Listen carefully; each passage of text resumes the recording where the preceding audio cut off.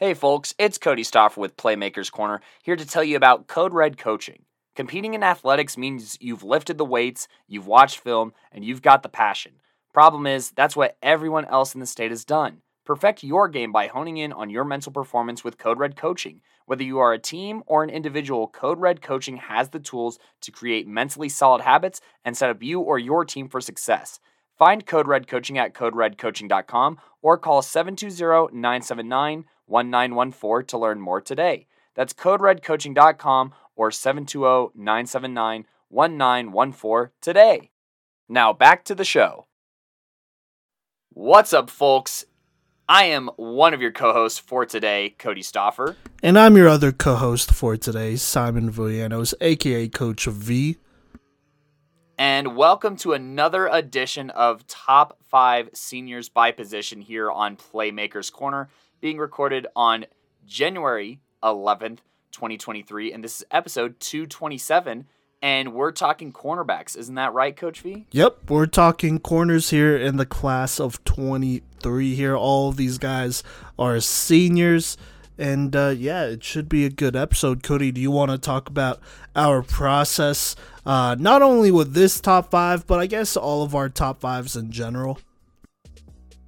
Yeah, absolutely. So I think that we've hammered out a pretty good system here. You know, with top 5s, we have 10 categories. We score them out of 10. So, you know, that scale kind of being 1 through 3, needing improvement should be a priority, but it can get you benched.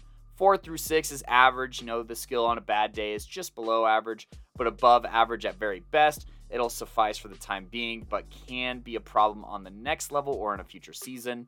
7 to 8 is above average to good. You know, this is one of the reasons that they are a solid player. This is good enough to hold on to a starting job and is comparable to a 2-star or low 3-star kind of rating. 8 to 9, good to great. This is 3 to 4-star. This is a consistent skill that you can rely on, and you can expect good things coming out of them using the skill. And 9 to 10 is, you know, very good to even elite. This is a 4 to 5-star level talent here. This is something that separates them from every other prospect, and even at its worst, it is still a very commendable part of their tool bag here. And so for cornerbacks here, our 10 categories go as follows. We have hip mobility, speed, verticality, strength/tackling, footwork, anticipation, ball skills, man-to-man, zone coverage, and leverage here. And as we go through, you'll kind of see how these different categories kind of interweave. But I am very, very confident in this scale. I think that, you know, by the time it was developed and using it to kind of reflect on the class of 22, that it held up really, really well with our original rankings, which just shows, you know, how good we were, you know, I'd say without a scale as well. But enough of, you know, fanning ourselves here. And I'm just excited to talk about these prospects, which of whom, I'm going to say at the beginning of the episode this time, look at us evolving here, that if we talk about you on this episode, you are more than invited to interview with us, give us your side of the story, tell the audience about you and, you know, your journey through high school as a high school student athlete and whatnot. Coach V, before I introduce this first guy, is there anything that you'd like to add on here? Yeah, I'm gonna throw this out there. So this year especially, you know, there were just a lot of athletes that we felt like could have played both sides, that might have played both sides, but you could tell in their highlight reels or just, you know, the emphasis they have on their Twitters and whatnot, and the preferences in general, that they would rather play on the offensive side of the ball on the next level. And so we weren't going to go ahead and evaluate guys who didn't want to play defense or didn't seriously take playing defense on this level. And so if they can't take it seriously on this level, how are they going to play it on the next level? And so I'm just going to throw that out there, and I'm also going to say, hey, if you're a receiver and you also play DB, you need to have just as much DB film as receiving film if you are that guy. I'm just going to put that out there. There's a lot of transitional, or I guess transitive skills and whatnot between the two positions, and so just pointing that out there, because I could already hear it. There's going to be like, oh, what about this guy? What about this guy? Nope, they want to play running back on the next level. Nope, they want to play receiver on the next level. They have no corner film, or they just didn't want to play corner at all. And so there's a lot of that. And so these guys are also guys that we feel like will primarily play corner on the next level, or that's possibly one of their best shots to even play on the next level if they played corner. Isn't that right, Cody? Yeah, no, there were a ton of great athletes throughout this season that did play cornerback, but if you only give us 45 seconds to work with, 1 minute to work with in your film, it's not really worth our time to try and use our imagination. Or, if you are marketing yourself as a wide receiver, then you're marketed as a wide receiver, right? So I just want to agree with Coach V, obviously, on that, and also just say, there needs to be more athletic guys focused on the defensive side of the ball. So I think that was a great point that Coach V brought up, and there's lots of guys. Everyone wants to play receiver. Everyone wants to score touchdowns, right? But, I would say that there is a need and plenty of athletes who can play corner. And so, part of it is just like molding yourself to what the needs could possibly be on the next level. And so, you end up with a lot of guys who get recruited as athletes, and I won't be surprised if they do end up playing cornerback down the road. But, just be open-minded and be versatile. That's something that we keep notes of in basically all of our evaluations, is how well can you play a variety of positions and how do they kind of help your skills in every other category. So, I think that that's really important. And one last thing that I wanted to add on here is, we have these 10 categories out of 10, makes up to a score out of 100. And last but not least, I have my grade, Coach V has his grade, and then we have the PMC grade, which is the average of those two grades. And that one is what determines the top 5 order specifically. I thought I'd just throw that out there because, some prospects I have rated higher, some Coach V has rated higher, but then we take the average of that, and then what's spit out of that average is what our final 5 order is. So a little bit of a Mod Podge there. But just wanted to agree with Coach V and also clarify that one thing. Yeah, no, absolutely. Or they might market themselves as a running back. Either way, I'm just saying, we're just saying in general, have DB film out there.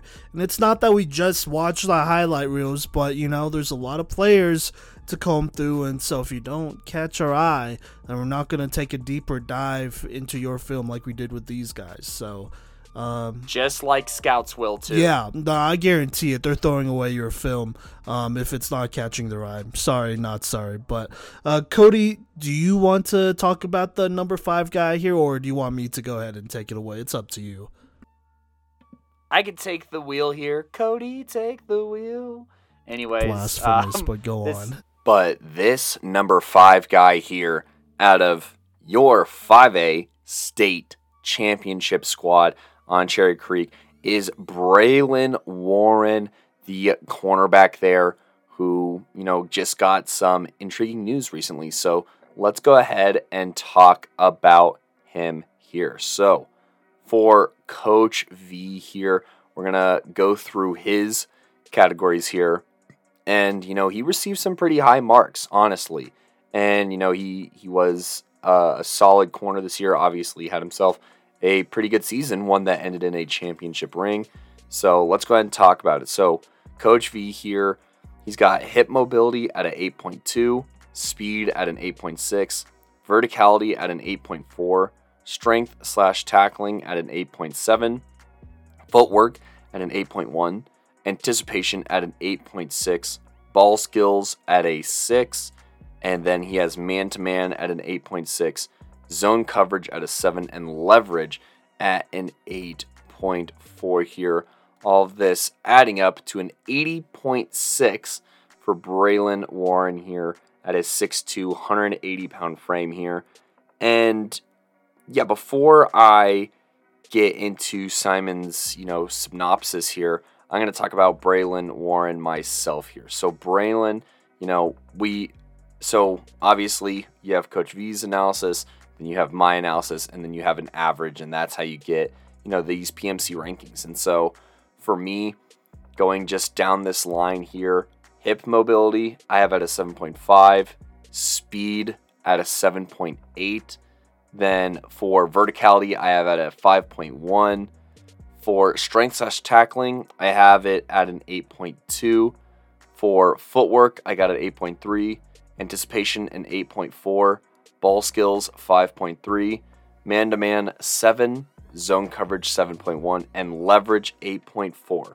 So when watching Braylon Warren's film, I think that the very first thing is how physical of a football player he is. He's constantly, jamming up receivers, throwing them off of their routes. And obviously, with this tackling grade, he's a very sound tackler.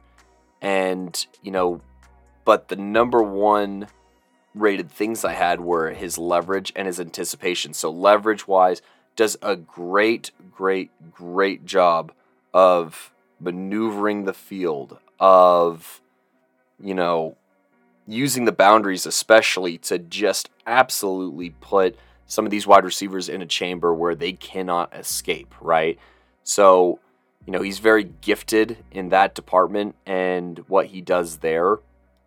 And then I'd also say, with the anticipation, he watches film, all right? And so, everyone does, but he has such a knack for reading the formation, making a play when he needs to. Screens on his side are not safe. He routinely blows them up. He knows when you're running them, no matter who you are. And, he also has the means and the athleticism to get there. Look, I actually think, for me, at least, he has the highest footwork rating. I think that he does a great job of keeping his feet underneath him. And, I think that makes everything about his play so much better. His footwork, for me, being an 8.3, and for Coach V being an 8.1.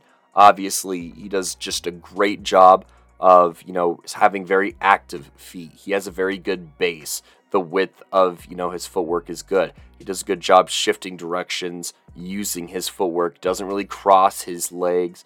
Doesn't really get too skinny, too narrow, too wide, or anything like that with the base. And so, he is a very sound athlete and very good at reading the plays and being able to make or break on them. Now, Coach V and I, we both agree here that his lowest category, or at least one of his lowest categories, is ball skills. Coach V with a 6, me with a 5.3. Look, I don't know. He doesn't have a single interception through 2 years of varsity action. And so obviously that's a concern. You want a guy that can force turnovers. Granted, maybe he's not doing it himself, but there are times where he creates a tip drill situation. But we also want a guy who can make plays himself. So, and I think that on this defense, there's definitely opportunities for that, where they're trying to avoid, going this direction at this athlete. And so then they come your way, and what are you going to do? So he has to play the ball significantly better. And I'd also say that a lot of the time he'll allow a catch and then make a tackle. And we'd much rather him play the ball, break up a pass, make a play here, and go from there. And then the next lowest thing that Coach V had was zone coverage. And, for my zone coverage, I also have that at a 7.1. Coach V has it at a 7. He just can get a little wandery, I'd say, for his zone coverage. And, Coach V says that sometimes he gets turned around, and I agree. He literally does a full 360, during one route in zone coverage. And so, you got to just play a little bit smarter, not harder in that situation. Because, okay, his instinct is to be tenacious, is to play man coverage, to be in your face, to throw you off, and kind of go from there. Versus, what they need him to do is, they don't need him to do that in short. So I would say that zone coverage, he does have some steps to take forward here. And yeah, that's kind of just what that is. Now, Coach V here in his man-to-man grade does have it at an 8.6. Obviously, that's because he plays bump and run very well. He's able to move around, follow a variety of routes.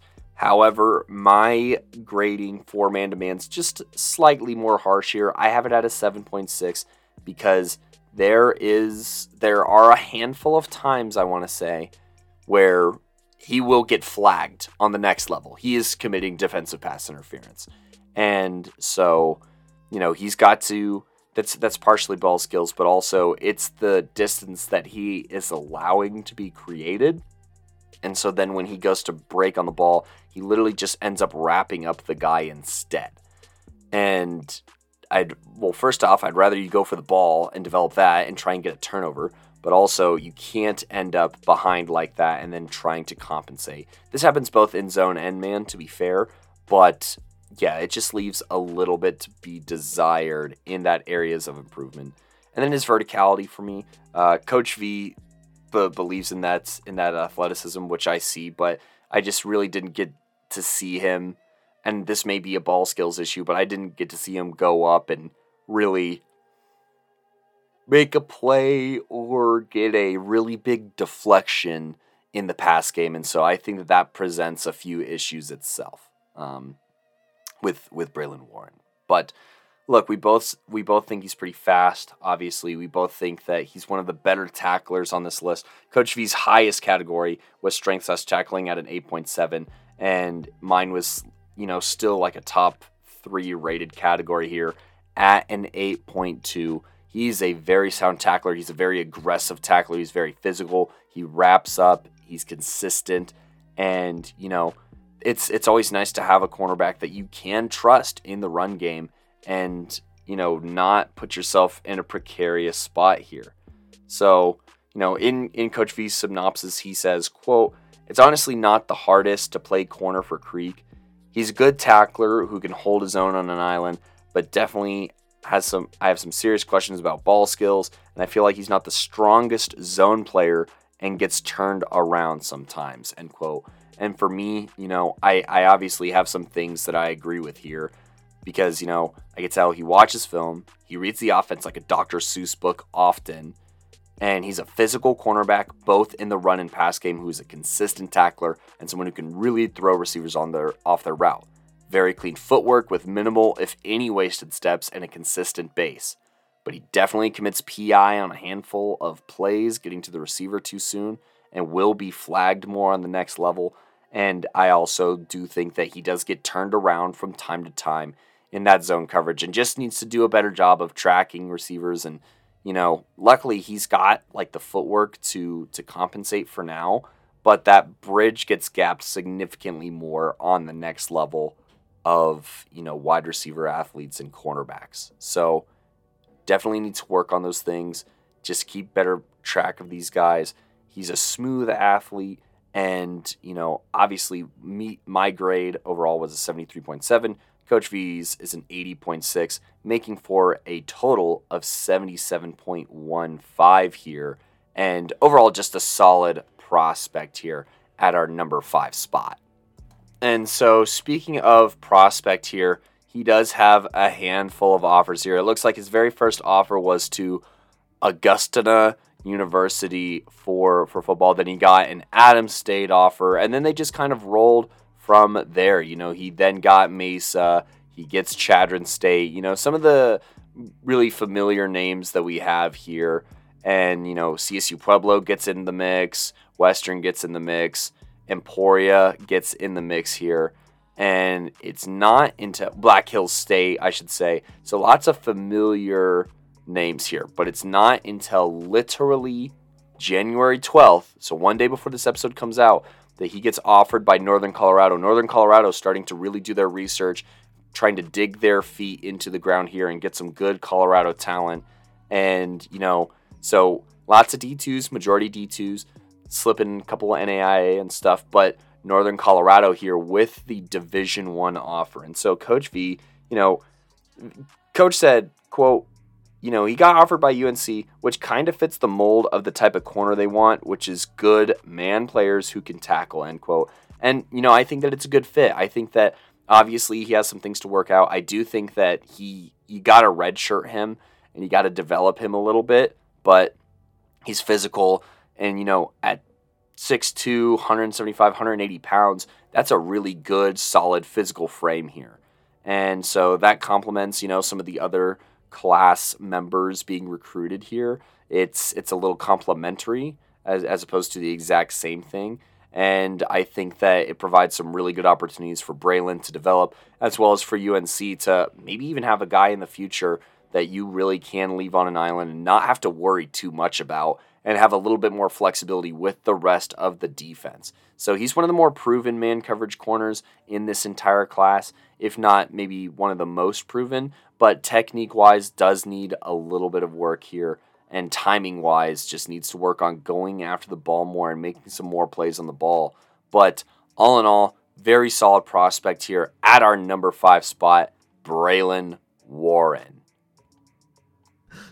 Yes, so our number 4 cornerback in the class of 2023 is the Ponderosa athlete Liam Edwards here at 5'9", 185 pounds. This is a guy who also played a lot of receiver. He was big time there, and just to be on the record, I kind of feel like he could play either receiver or corner on the next level. It's 50-50, but it's never a bad thing. I think he's a really interesting prospect here at corner. This is somebody that, you could definitely develop a little bit more here. And just to throw this out there, I got to watch him a couple of times live. Watched him this year against Denver South. That was obviously a tough game with Rashad Caldwell and that whole squad, but, throughout the rest of this year, he was part of a great Ponderosa defense. They've always been solid on defense, so just throwing that out there. And then on top of that, I believe I got to watch him against Vista Peak last year against our number 1 receiver in that 22 class, Jordan Mayfield, and a bunch of other dudes like Bryson Torrey and whatnot as well, I want to say. I want to say I'm pretty sure I saw him in that game, and he at least got in, so there you go there. But let me go down the line and talk about Liam Edwards here. So hip mobility gave him an 8.3, speed 8.7, verticality 7.3, strength tackling 7.5, footwork 8.2, anticipation 8.6, ball skills 8.7, man-to-man 8.2, zone coverage 7.5, leverage 7 for a score of a flat-out 80 for me here. But like we said, it is the grade between me and Cody that matters, the average between mine and Cody that matters here, but that's just my grade. And so talking about Liam Edwards and his strengths here, his highest grades was speed, which I gave him an 8.7 with, and ball skills, which I gave him an 8.7 as well. He is a really good athlete. This is a guy that has next level of speed. Is he a burner? Not quite, but he probably runs a 4.5. I don't know if he listed this anywhere, but he's probably in that 4.5-ish range to 4.6 range, which is definitely a bump up here. But he gets into it really quickly. I mean, this is a kid that, had a couple plays on offense and defense where he saw open room and just housed it, straight up. So he does have some good speed here. I think on the next level, it's enough for him to keep up with a lot of receivers, a lot of receivers who are great athletes and whatnot. I think it's more than serviceable. I don't think he's going to consistently get burnt and really have to worry about his technique to avoid that.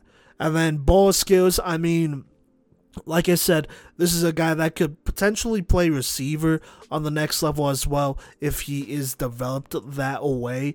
And you see it, he catches really well with his hands, real soft hands, just really good, just really good ability to catch the football wherever it's at, and you love to see it. I mean, this was a guy that was pretty big for this Ponderosa defense.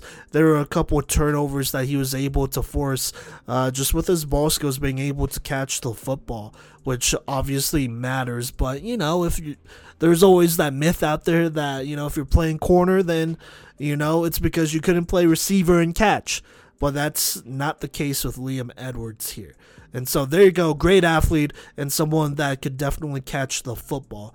Now, his lower grades gave him a 7.3 for verticality and a 7 for leverage. With verticality, I mean, I'm also counting how tall the corner is and how high up they could get.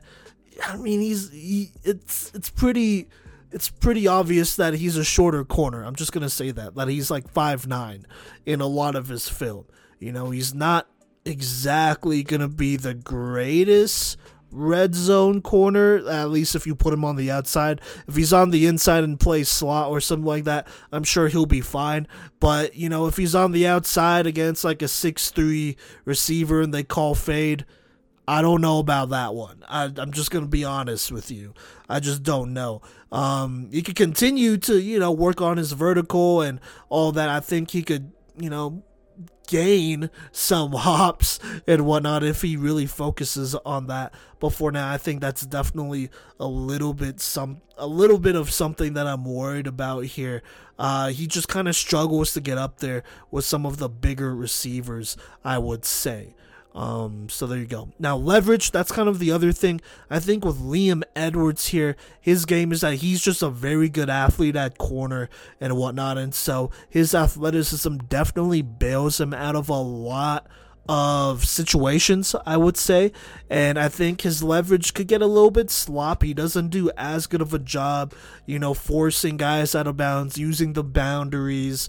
And, he gives some guys just a little bit too much room too, when they're running the routes, and doesn't always challenge their releases and that great stuff. And so I think that's something that he could definitely work on. I think some of it is maybe just hesitant that, he might get bullied around if he tries to put hands on a receiver. But I would honestly love to see more of it. He definitely has some of the speed here, to recover. I think he has pretty solid recovery speed, but you don't get to see it a lot because he doesn't really put his hands on receivers too much. I think there's a little bit of a physicality issue, at least in my opinion, there. He could be a little bit more physical and bully some of these guys around. But other than that, like I said, I think the prospect, just looking at Liam Edwards as a prospect here, I think what you're getting is a really good athlete who's going to be real opportunistic when the ball pops up in the air and whatnot. And this is a kid that, you could use pretty much anywhere, offense, defense, special teams, for sure, and he's going to do his thing there. Just, I would say he's kind of a more raw prospect, at least in comparison to Luke Olson, who we just talked about, when it comes to the skill and the technician side of things as a corner. Now, Cody, what is your evaluation of Liam Edwards, and what do you think of mine? Yeah, I mean, I was looking at your rubric here as you were talking through it, because that's the power of working on a shared document on the internet. But anyways, I think that ours line up very, very well. I mean, look, my top two highest categories here are his ball skills and his speed. Your top two categories, ball skills and speed. Now, verticality you have at a 7.3, and my verticality I have rated just slightly higher here, but we both agreed that his leverage needs some work. And so I'll talk about his areas of improvement first and just say that there are times where, okay, he might make the play, but he should not make the play. It's just how good of an athlete he is. But there's one play where it was seriously and I want to say it was an out or like some kind of comeback hitch route that's ran on him, and he's boxed out from this route. He lost that play, but the quarterback threw it too high, and he did go up and he did get the interception. He played the ball very well and got the pick. But I just saw. I was like, wow, what is going on? Quarterback, from a quarterback evaluation, I was like, get the throw there because the receiver won. The receiver won that route.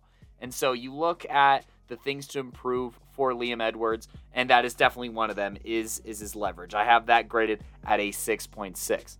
And then something that's not really his fault, but something that, I considered is, that to me was kind of close to a man situation. But Ponderosa, the majority of the time, is running a zone. You could just tell based off of the way that he plays the ball and the way that he plays the receiver. I mean, you can just tell by watching football that he's playing his zone a lot of the time. So while his zone category is strong, I wish that I got to see more man coverage. And it's instances in the goal line where it'd be really nice to see something like that. Liam and, whoever the Z is or whatnot on an island, how does that end?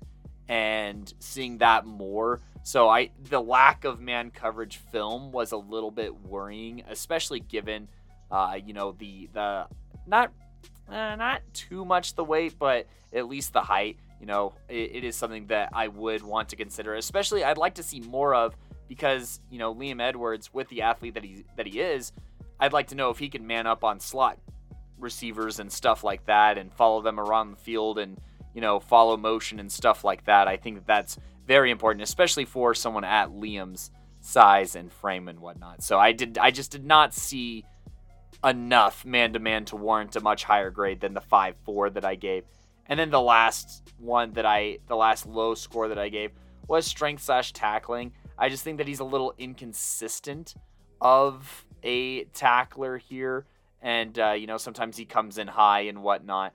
That may be from fatigue from playing both sides of the ball because, Coach V, I don't know if you knew this, but doing a little bit of looking into, he was named Ponderosa's MVP. And I believe that was by the team.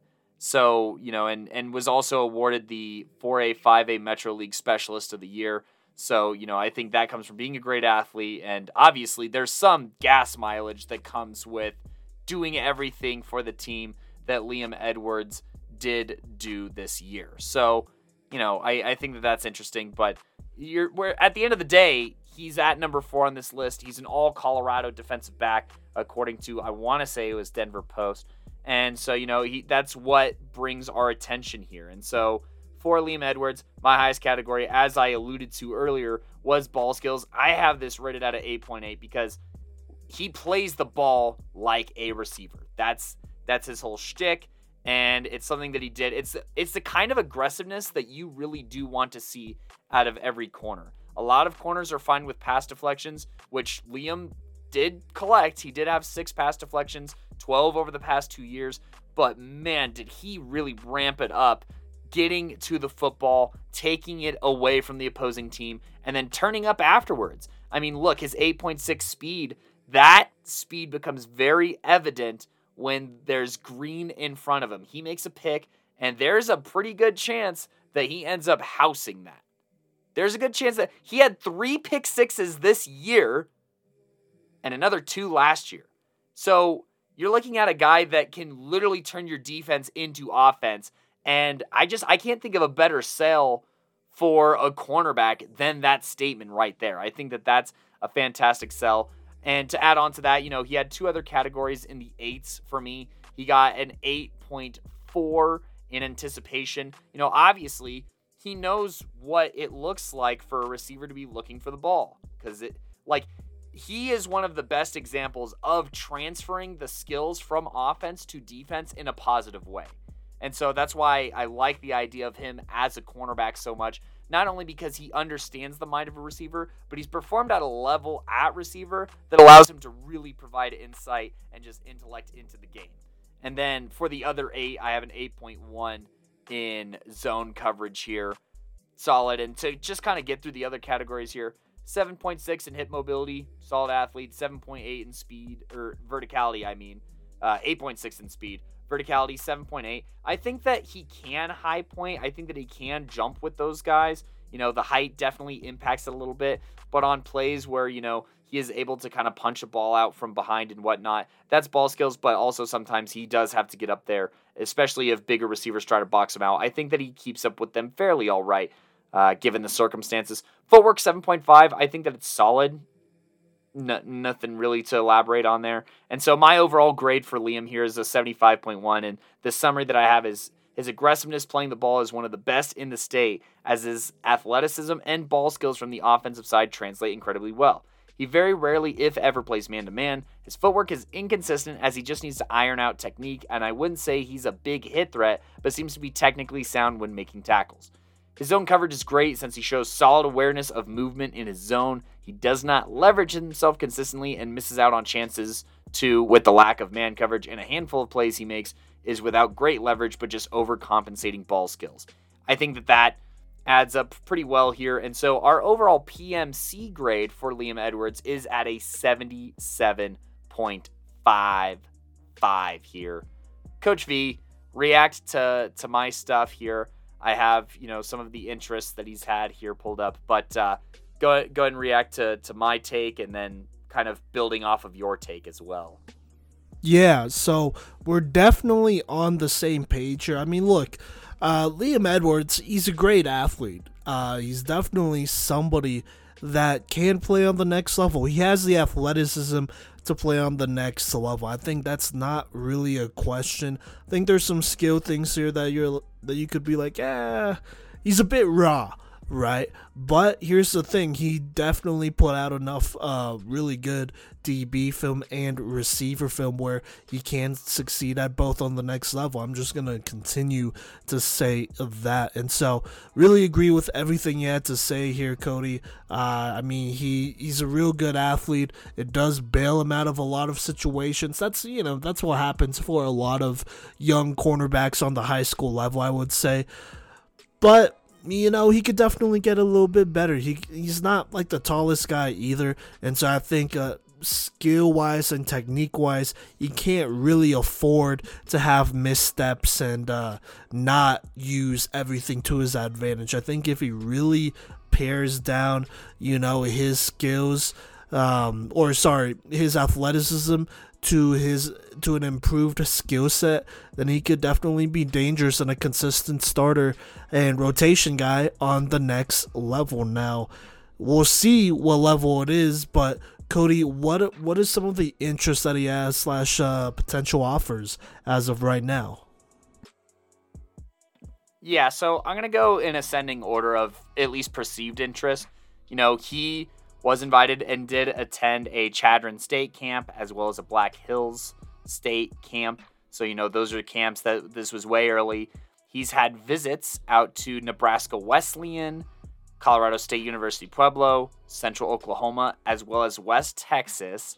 And then he's received offers to Ottawa, Clark University, and St. Mary. So a lot of these are hovering on that D2, but solid D2 programs, I'd say. And while I do think that's a good fit, I think that, I guess the way that I should word this is, I think that he'll be solid and good and even great at making plays on the D2 level for these programs. Like, I see him getting a pick six for one of these universities given the proper opportunity and development. But what I will elaborate on is that, with the athleticism that he has, that, maybe he could be knocking on that FCS door for sure. And I think that our rating reflects that too. Yeah, I'd say ceiling-wise, he could be knocking on that door. I think right now, as a prospect, I don't think he's quite there, to be honest with you. And I'm saying this because I really feel like athletically he can play on the FCS level. I truly believe that. But, you got to keep in mind his size. You got to keep in mind his skill / technician level here, and he's just not quite there. Now, if he was like 6'2 or 6'3 making a lot of these plays, then heck yeah, they're going to offer him right away on the FCS level. I could definitely see that, but he's not. He's 5'9"-ish, and so you kind of got to work with what you have here, and that's just life, and so I could definitely see it. I know, shout out Ottawa St. Mary. We cover their women's programs, actually. And they are NAIA, but they're high level NAIA. I know they have a lot of connections, pretty solid connection to Colorado. They recruit it pretty well, so just want to shout them out. But Liam Edwards, I think this is a guy that could really thrive on the D2 level.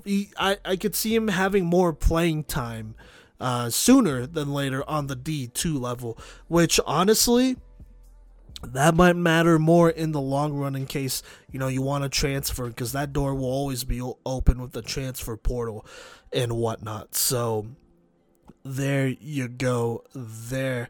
Now, if he wants to try to walk on at an FCS, say Northern Colorado or something like that, or a D2, like a higher level D2, it could definitely be a little bit risky, but, he's just got to make that decision for himself, where he's most comfortable at and what works best for him, because I don't think there's really any doubt that he has the athletic ability to play on the next level. And, it's athletics for a reason, so it's called that for a reason. So there you go. But, yeah, I don't really have too much more to say here.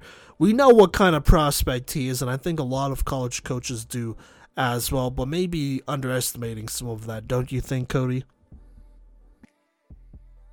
Yeah, no, absolutely. I think that, the athleticism is probably being a little bit undervalued here, but there's also some very, very solid programs here that Liam has been in communication with, and, I think that he has the resume. The resume speaks for itself, as far as everything that he could do for your football team.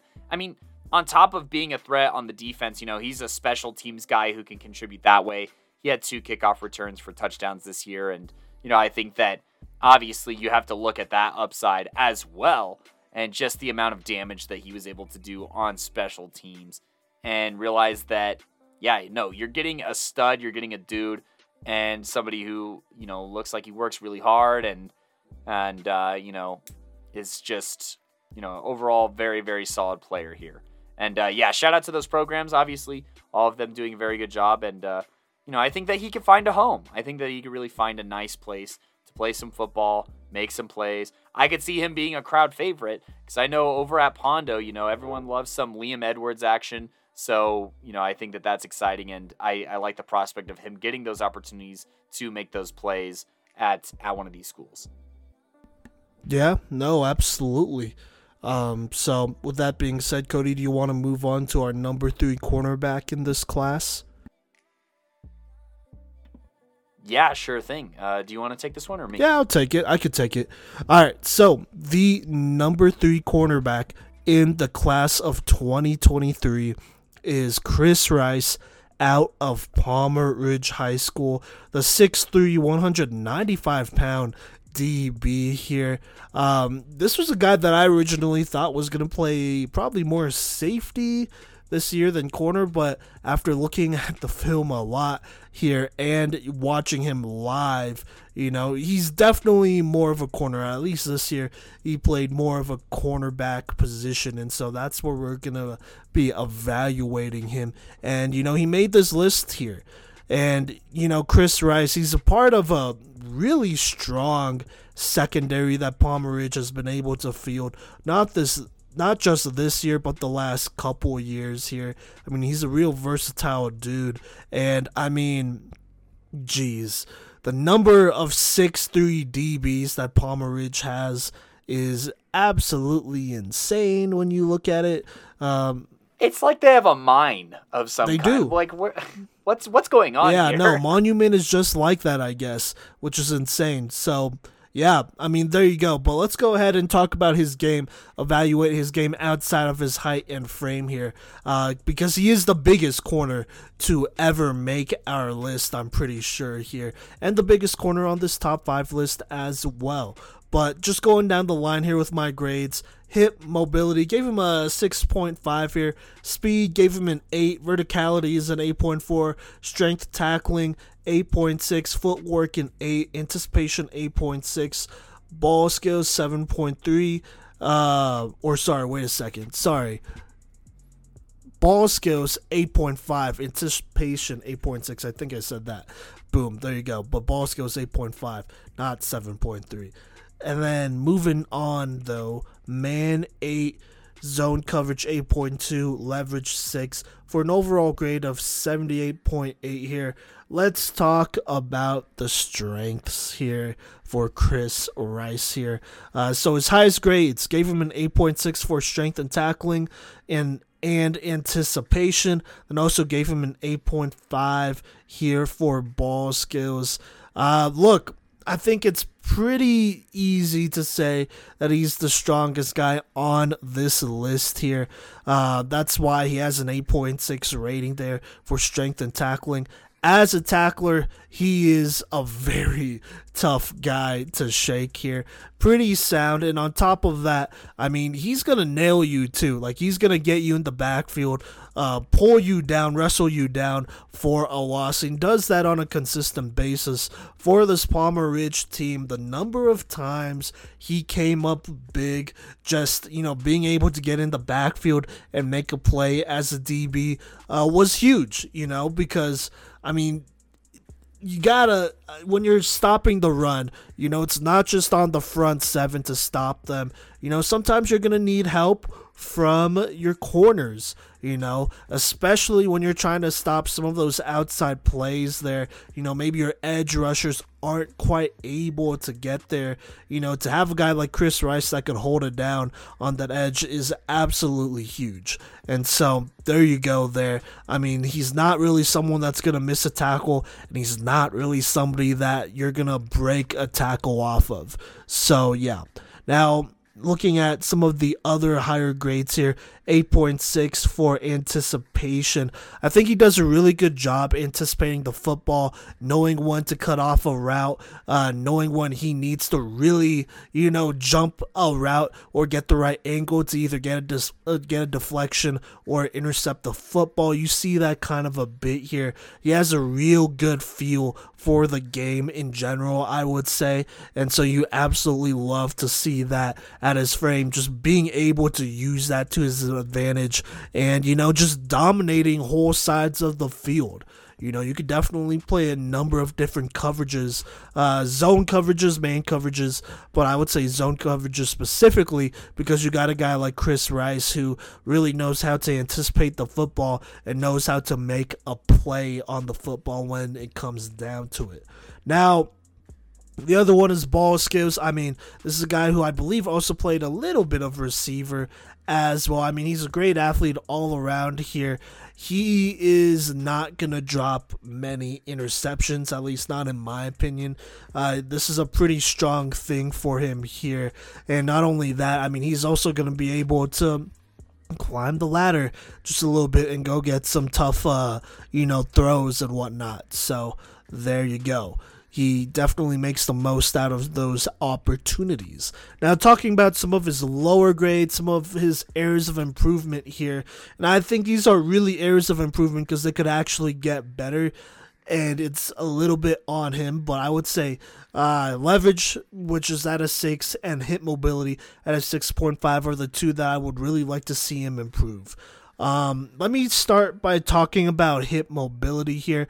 I know he had an injury, I want to say last year, which kind of cut his season short, his junior season, by the way, which kind of cut his season short. So I really wonder, how much that affected some of his agility and whatnot. I know he was out for the majority of that season, I want to say, which was really tough and whatnot. And so I think he's still kind of getting back into it. And I think this is something that he could definitely continue to work on. When I'm talking about hip mobility, I'm also talking about agility in general. And I think he could continue to put in that work, continue to get stronger, continue to, open up those hips, get his stretches done, and really improve that part of his game here.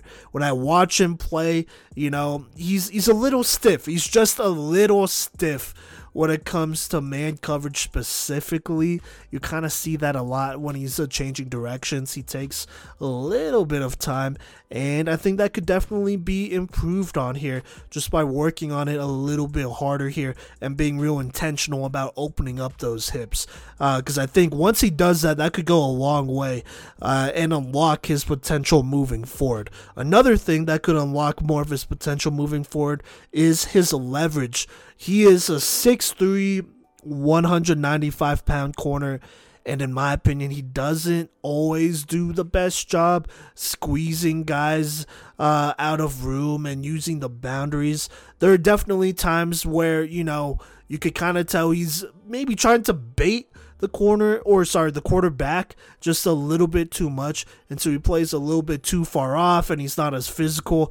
With Chris Rice here, if he's going to continue to play corner, which he can on the next level, I'd love to see him just be a little bit more physical, Look at bigger cornerbacks like a Sauce Gardner. I know Cody doesn't like that guy, and, he's not the biggest fan of him, but I definitely look at a Sauce Gardner and a Tariq Woolen out of Seattle, the Seahawks, and just really watch how they handle guys at their frame, because both of those guys are like 6'3 plus. 6'3", 6'3 plus in that range. And so I think there's a lot really to learn from them. In addition, if you want to look at someone that may be a little bit more relatable, we also did film breakdowns on Rajon and Nahshon Wright, who are both 6'2", 6'3 corners as well. Shout out to those guys. Nahshon Wright was somebody we actually had a conversation with when talking about his film breakdown and whatnot. Real good guy. I'd consider him PMC fam just a little bit here. I'm just going to throw that out there because I know he supported our podcast really early on, both him and his brother. And now Nahshon is on the Cowboys, and I believe Rajon just finished his senior year with Oregon State. And so you could go back and look at those film breakdowns on how they were able to manhandle some guys and really use their leverage to their advantage, which does include their height, they were just able to physically dominate some dudes, and even when they weren't strong enough to physically dominate some guys, they were able to, skill-wise and technique-wise, squeeze those guys out of bounds and really make it tough on those receivers to catch the football and really contest those type of throws and catches. So there you go there. Chris Rice, as a prospect, I look at him, and this is a kid that I really feel like could be a high upside project player for, a lot of programs out there. We'll talk about the next level stuff later, but I think for a lot of programs, if you bring him in and, you say, hey, you're for sure going to play corner, we're going to get your body right, we're going to get you there, athletically and whatnot, then you could really get something special out of Chris Rice. Or, I would also say, hey, do you want to play safety? I think he could be a pretty solid safety as well. Maybe a little bit of an enforcer too at that, which would be big time. Either way, it's hard to teach DB skills and be 6'3". You don't see that all the time, but the ones who do, even get a little bit of that stuff mastered and all of that, they're next level guys and potentially pro guys as well. So there you go. That's Chris Rice. Cody, what do you think about my evaluation and my shout out to the Wright brothers? Well, I was going to accuse you for reading my mind because I started thinking about the Wright brothers too during your breakdown. I was like, man, that kind of sounds like, and then you said Nahshon and Rajon. I was like, oh, so Simon was thinking of that. So, yeah, obviously I agree. I agree with, what that maximized frame at corner looks like, and thinking back to those film breakdowns, just the wingspan alone makes it such a intriguing look, right? So obviously agree with you there. And then, looking at our grades, look, my highest grade, or tied for my highest grade, was strength/tackling, which you have as a tie for your highest grade as well. So yeah, no, he's the best tackler in this class at corner. It's not even really close. So just going to point that out. And then, I'd say for my other strength of Chris Rice is I had his verticality rated high. Obviously, he has a little bit of an advantage here at that frame, at that height, I should say, of 6'3". But look, no matter how tall you are, you have to climb a staircase. Your staircase just so happens to go a lot higher than most at 6'3", at that corner position. And so you could see quarterbacks tried to test. They tried to test him with their bigger receivers, and Chris just said, nah. So, I was very impressed by his verticality and, just how strong he is and whatnot. So in the run game, Chris Rice, huge asset. That is a bit of a rarer, kind of skill, I should say, of a cornerback. So you love to see that. You love to see that he gets up there. For his ball skills, I initially had them around an 8, but then I saw him drop a pretty easy pick on that highlight reel, so dropped him a couple points. And, I think that he could just, be more aggressive with his hands, watch the ball all the way in and stuff like that. So, but I still have his ball skills at a 7.4. I still think that they're solid, obviously, and next level. And then, anticipation, I have at a 7.8. He does a great job of, reading guys and those quarterbacks and whatnot. So same with his speed. I think that he's fast enough, So not blazing speed. He's not crazy fast, but he's fast enough. So that's where that 7.8 comes from. Pretty sound footwork wise. I'd say he doesn't really cross his feet a lot. His base is pretty consistent. So I think that's something that has been a little different up into this point of the list, is just that his footwork is not necessarily his biggest weakness. I'd say his biggest weakness, I think that leverage-wise, while he doesn't manipulate the field as well, I think that, he does a good job of, getting like that hand or that elbow kind of like into a spot where he can, not push, but just literally box out to a point the receiver and make a play on the ball. I think that he does a really good job of maybe not leveraging the field, but leveraging his body pretty well. And I'd say that helps out a lot.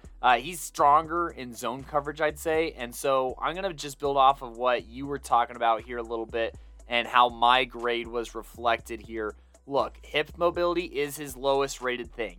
It's at a 6.8. He is rigid. He is stiff.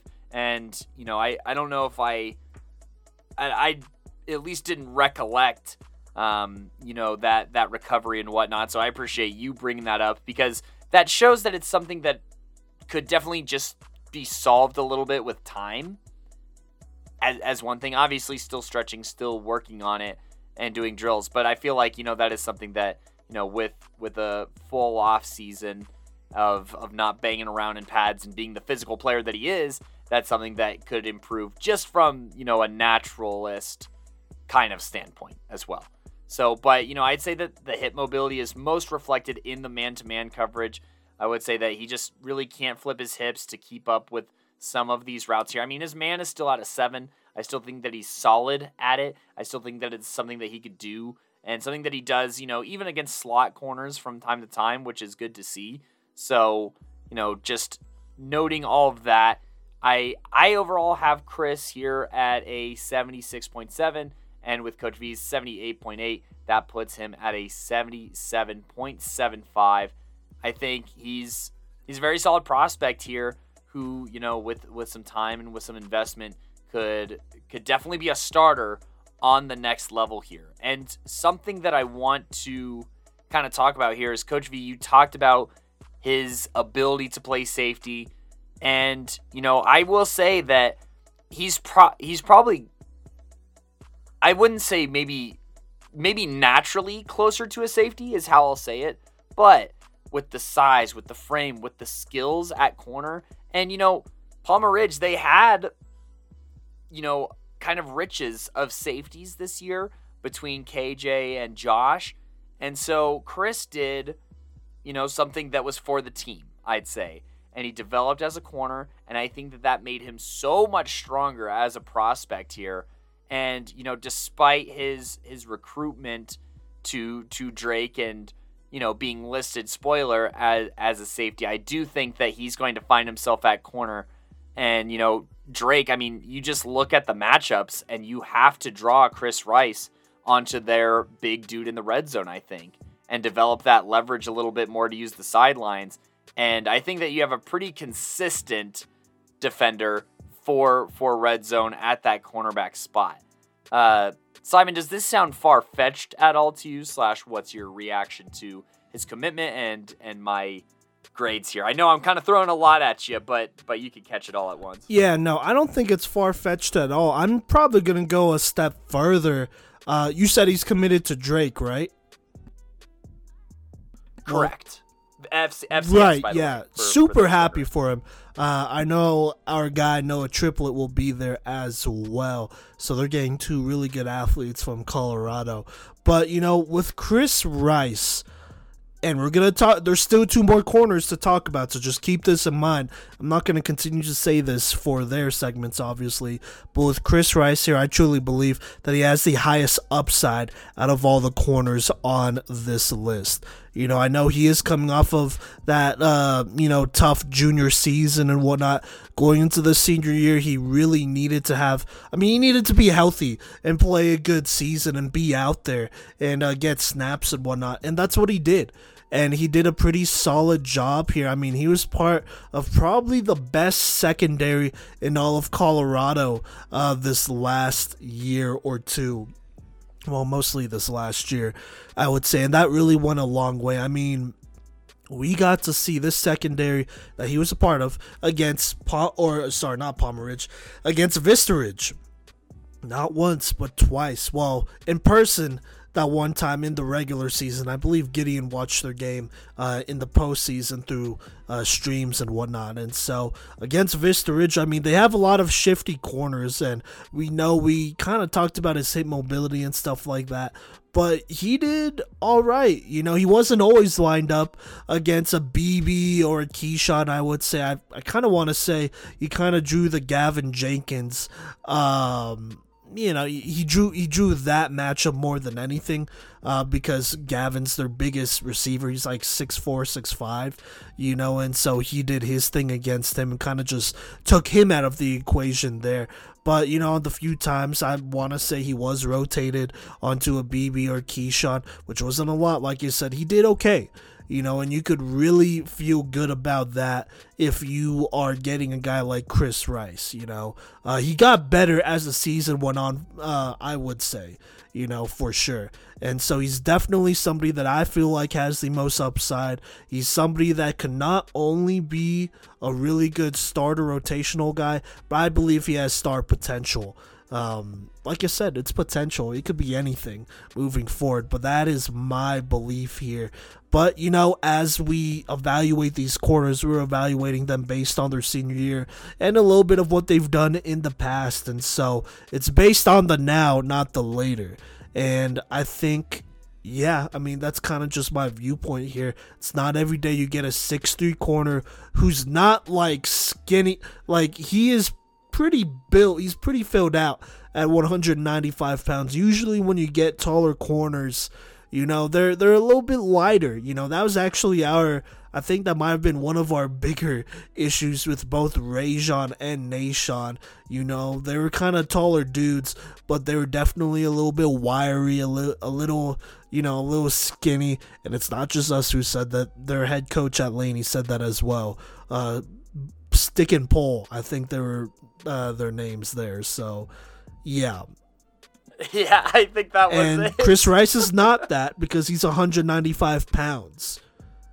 And so for him to move at that, height, weight, frame, it's pretty good. You can live with that. And so it's going to be on the coaching staff to develop him at Drake and really get the most out of him, because I think you could potentially get an all-conference type of guy. Is that fair to say, Cody? Like I said, it's all potential. It's all theoretical up until like right now,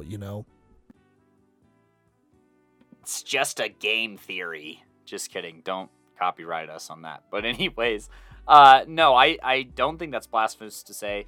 I do like the potential. I mean, look, it's, as receivers have gotten bigger and more physical and the game has catered to them a lot more, it is harder to find these corners to match up like that. And Chris Rice, with his frame and with the things that he has shown, with his strength, with his verticality, with his athleticism, with his ball skills, he gives you the opportunity to address exactly that. And I think that, it's something that you need to be looking at. This is, an all-conference kind of guy. I think that this is, a potential, the upside, if we're talking ceiling here, the upside goes pretty dramatically far. But he does really, really have to get those hips loosened up. I'd say quite a bit for this to become a reality. Not saying that he can't do it. Obviously, like I said, each year that he gets away from that injury-riddled season, then, that becomes an easier barrier to overcome. But it is still a barrier nonetheless. But, I want to also just echo to you, congratulations, obviously, to your commitment to Drake. This is a D1 defensive back. And, Coach V and I here obviously feel that this is a very high upside D1 corner here that could really make some noise on the FCS level. I mean, in the conference, but on the FCS level as well. And, really be an impact player here. Yeah, no, absolutely. I think based on what we saw, though, if he was to play right now, I would probably say he's a D2 guy. If he was to play right now, but, guys don't play right away. He's going to have his time to develop, get better. I could definitely see FCS, not even ceiling-wise. I just think in general he could play on that level. I wouldn't say sooner, but probably just a little later. So, But become best friends with the trainer. Yeah. Do what you got to do to reach that level. I'm just glad he made it there. And he's going to get an opportunity to compete and get better and go against some pretty solid dudes. So, yeah, I think he's real deserving of it, honestly. So, yeah, I'm really happy for him. But with that being said, is there anything else you wanted to mention here, Cody, before you talk about our number 2 corner in this class? I just echo I'm happy for him. And, I mind if I talk about this number 2 guy? Yeah, go for it. I don't know if many people will know about him, and so this will be really fun to do.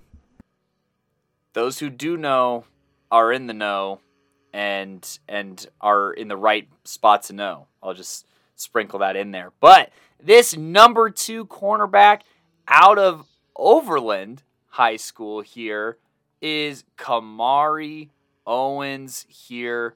Look, 6'1". We're looking at around 160-ish, 165-ish pounds here. And, I'm just going to go down the line with Kamari here. So, I have hip mobility at a 6'7", speed at an 8'6", verticality at an 8'3", strength/tackling at a 6'1", footwork at a 6'8", anticipation at a 7'3", ball skills at 7'7", man-to-man at 8.2", zone coverage at 7.8, and leverage at 8.4 here. So let's talk about the things that are going right here for Kamari Owens. And it starts with leverage, and it starts with man coverage as well. I have him rated as the best man-to-man corner. I don't want to speak for Simon, but I'm pretty sure it's similar over for him. I have him rated as the best man corner in this class. I think that he is very sticky. He's pesky. He's very hard to get rid of. And, I think that he's just so dang physical. I also have his leverage graded as the highest in this class. I think that he does a great job of not only using the boundary to his advantage, but I think that he does a great job of just getting underneath shoulder pads in coverage. Low man wins, and Kamari Owens lives by that. He doesn't die by that because his leverage is consistent, it's constant, it's harassing, and it's just very, very well played. It's very cerebral. It's very smart, everything that he does in man-to-man and, in that leverage game. And, personally, I'm a huge fan of corners that can hold their own in man. Obviously, I want smart corners in zone, which I think he's capable of as well, as evident by my 7.8. But, if you can really trust one of your guys to be on an island, it makes scheming the entire defense so much easier. And I know Coach V feels that sentiment as well. I mean, just talking, gotta talk about the good times as a Bronco fan. That one of the best defenses of all time was because we had 3 corners that could just man up, and we could do whatever we wanted with the rest of the defenders. So, that was during that Super Bowl run. But I digress. Back to Kamari here. Another thing that I have rated very high is both his speed and verticality. He is a very solid athlete climbing the staircase. He can really get up there and punch the ball out and, rip away the ball. He does a great job of closing speed as well. I think that one thing that we haven't really gotten too much of an opportunity to talk about on this list in the speed department is that closing speed, how much of a gap can be created and how fast can that gap be closed. And Kamari does a great job of closing that gap very fast, very efficiently, slamming the door shut on quarterbacks and receivers looking for that big play here. So, those things are all in 8s. I talked about his zone coverage is very solid. His ball skills, I want to see some more INTs here, but I think that from a perspective of making plays on a ball that maybe he shouldn't be able to, he overcompensates in that way. He does a great job with pass deflections, getting in there, punching it out, and, just being able to rip. He's 6'1", so, he's got a solid frame, a solid reach, a solid wingspan, I should say. I'm pretty sure his wingspan is probably, longer than he is tall. And I feel like that's evident when watching his film and some of the breakups that he is capable of doing. Not sure of his exact measurables. I could be wrong, but it at least appears that way. Now, maybe some things that he could provide. I mean, anticipation, that's at a 7.3. I think it could use some improvement. But his strength/tackling is my biggest question mark with Kamari. Look, he's just... You talk about stick and pull with Nahshon and Rajon. That's kind of where Kamari's at a little bit here at this 6'1", 160-pound frame. It actually makes him the lightest cornerback on this list. Now, this gives some concern tackling. He's not a consistent tackler. He tackles high sometimes. And, I just think that he needs to be more consistent. And he doesn't engage as much as I'd want him to in the run game. And so his strength/tackling is a concern for me. Major concern here at 6.1 here. It's probably the biggest thing that you need to focus on with Kamari. And then following that here, his footwork and hip mobility are kind of close here. I think that against receivers where he's able to bully them a little bit more, I think that he just gets lazy, honestly. I don't think that it's a lack of ability, but I do think that, it's still a bad look when he's definitely not flipping his hips or taking his footwork as seriously. Because there are plays where he shows flashes of, oh, that was pristine footwork. He's really fluid with his hips. But then there's other times where I'm like, is he, sleepwalking out there? What's going on? So, his footwork and hip mobility at a 6.8 and a 6.7 respectively, just because I gotta see the consistency revolving around those.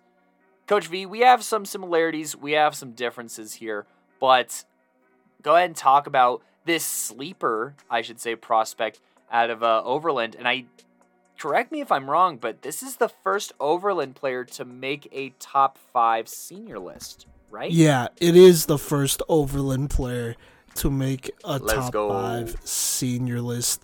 Let me just go down the line here with my grades here. 8 for hip mobility, speed, 8.5, verticality, 8.6, 6 for strength and tackling, footwork's an 8.5, anticipation, 8.2, ball skills, 7.3, man-to-man, 8.7, zone coverage, 7.2, leverage, 8.7, for an overall grade of a 79.7 here. Let me talk about his highest grades first, per usual. So gave him an 8.7 for man-to-man and an 8.6 for verticality here. Look, he is the strongest man-to-man player on this list. He, in my opinion, is the type of corner that you could have him follow the best receiver around. At least on the high school level, you could do that. On the next level, we'll talk about that later. But on the high school level, if he was on your roster. I think this is somebody that would definitely travel just in one-on-one, and you knew that you were going to get a one-on-one matchup there. And so there you go. But he's really good. I mean, he's a real in-your-face, physical type of football player, just up and down the field. You know, he covered a variety of routes over there. He really did his thing, just locking down his man.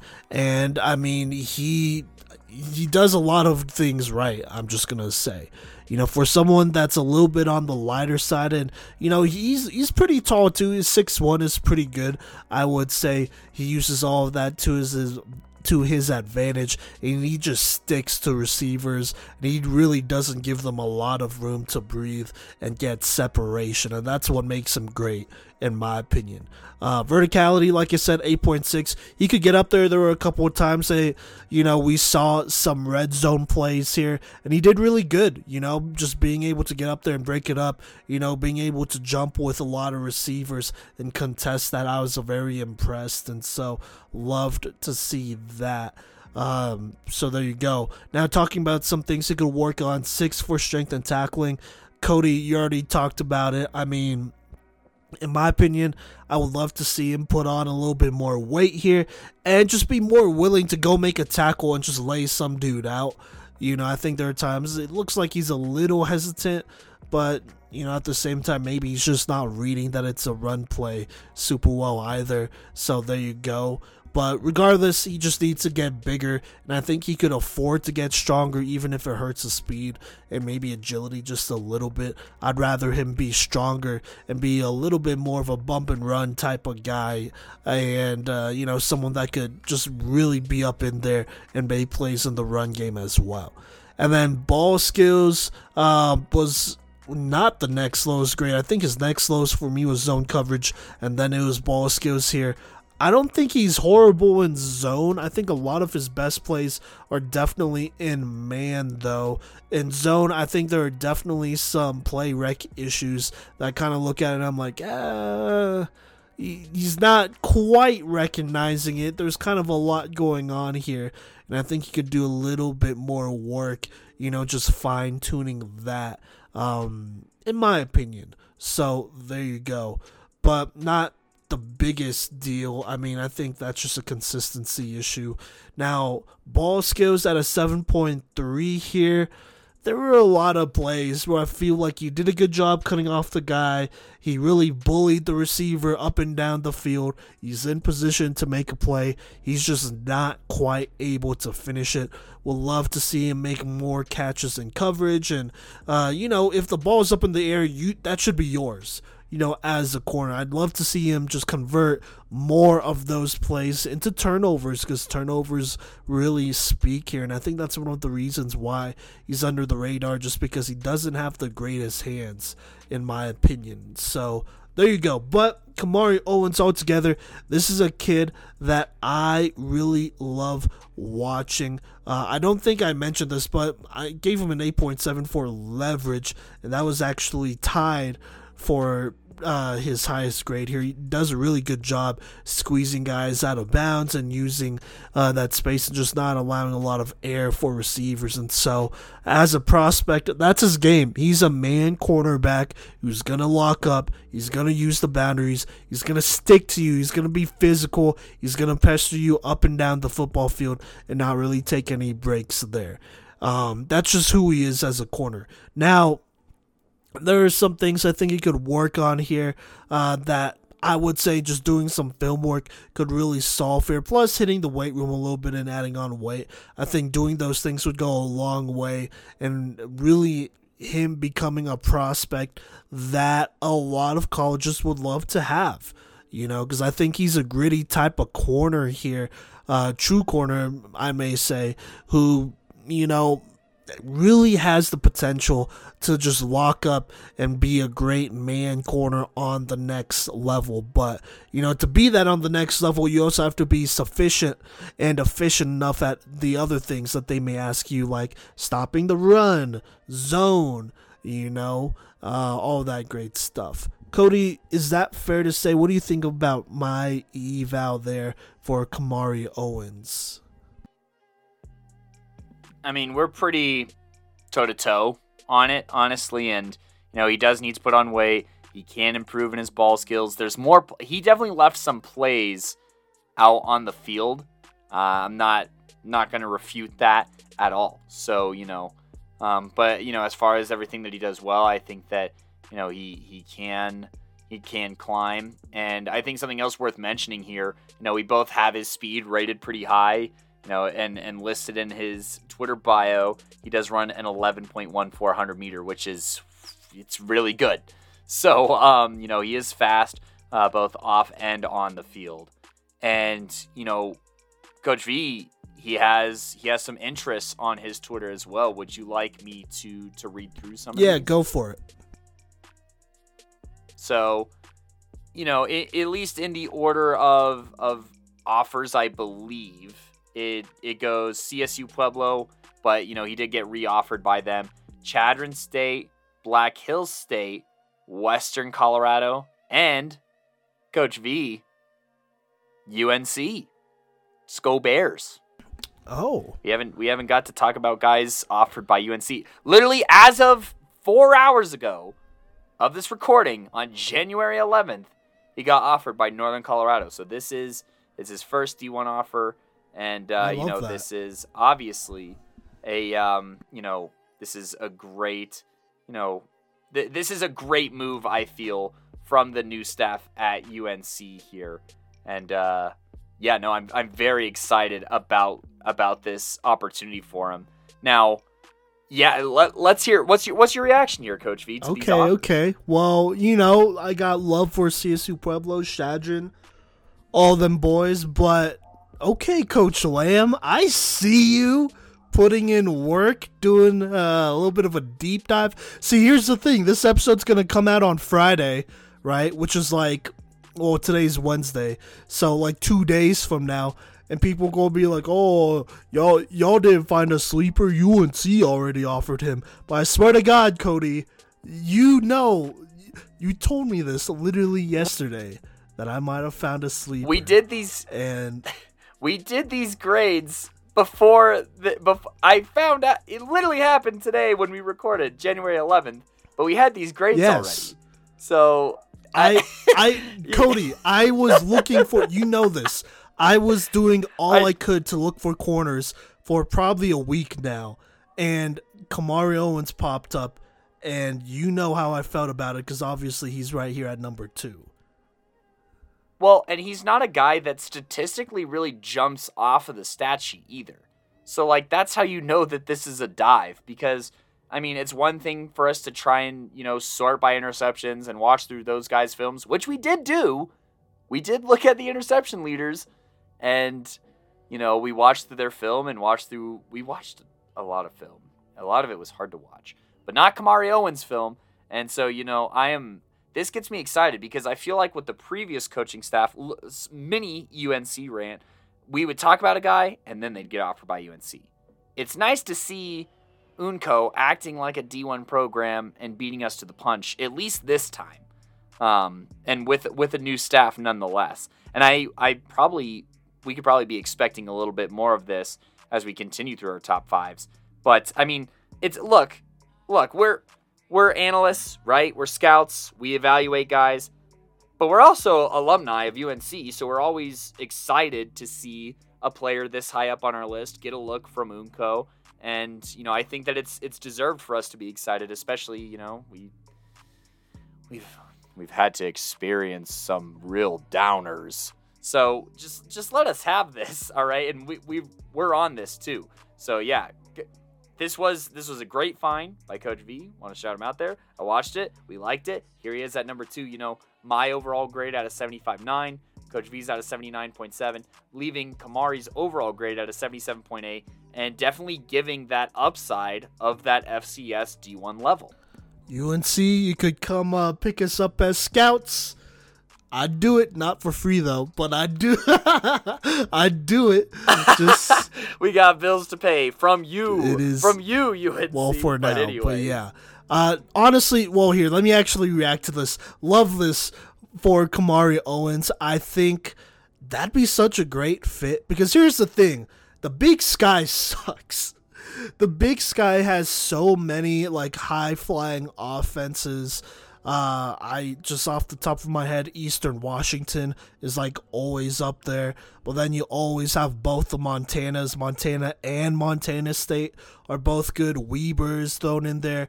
Then you have, I mean, a lot of the West Coast schools as well, like Sac State. You know, they're doing their thing, and so for UNC to go out and offer a hometown guy, not quite home because, you know, Aurora Greeley, but you know, for them to go ahead and offer somebody in-state is huge, because I really do think he's a really good man-to-man guy. I think this is somebody that if you just set the role like, hey, you know, you're gonna bump and run all night long, you're gonna really be in this receiver's face, and sometimes you're gonna lose, sometimes he's gonna beat you off the line, but most of the time you're gonna really stick him, and that's what we need you to do.